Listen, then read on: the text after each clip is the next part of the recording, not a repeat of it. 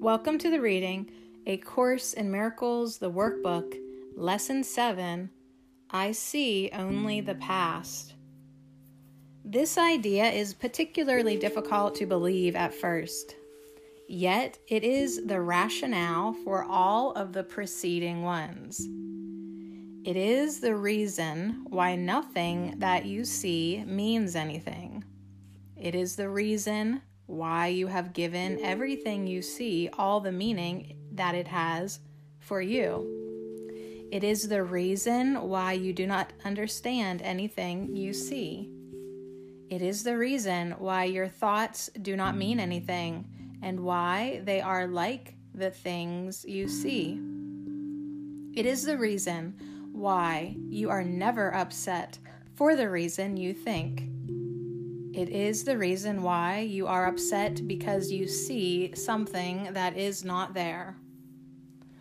Old ideas about time are very difficult to change because everything you believe is rooted in time and depends on your not learning these new ideas about it. Yet that is precisely why you need new ideas about time. The first time idea is not really so strange as it may sound at first. This first time idea is not really so strange as it may sound at first. Look at a cup, for example.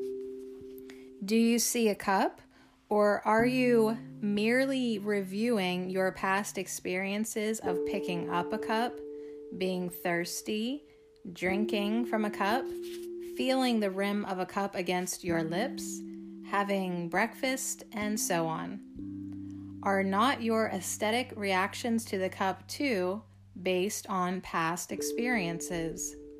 How else would you know whether or not this kind of cup will break if you drop it? What do you know about this cup except what you learned in the past? You would have no idea what this cup is except for your past learning. Do you then really see it? Look about you. This is equally true of whatever you look at. Acknowledge this by applying the idea for today indiscriminately to whatever catches your eye. For example, I see only the past in this pencil. I see only the past in this shoe. I see only the past in this hand. I see only the past in that body. I see only the past in that face. Do not linger over any one thing in particular, but remember to omit nothing specifically.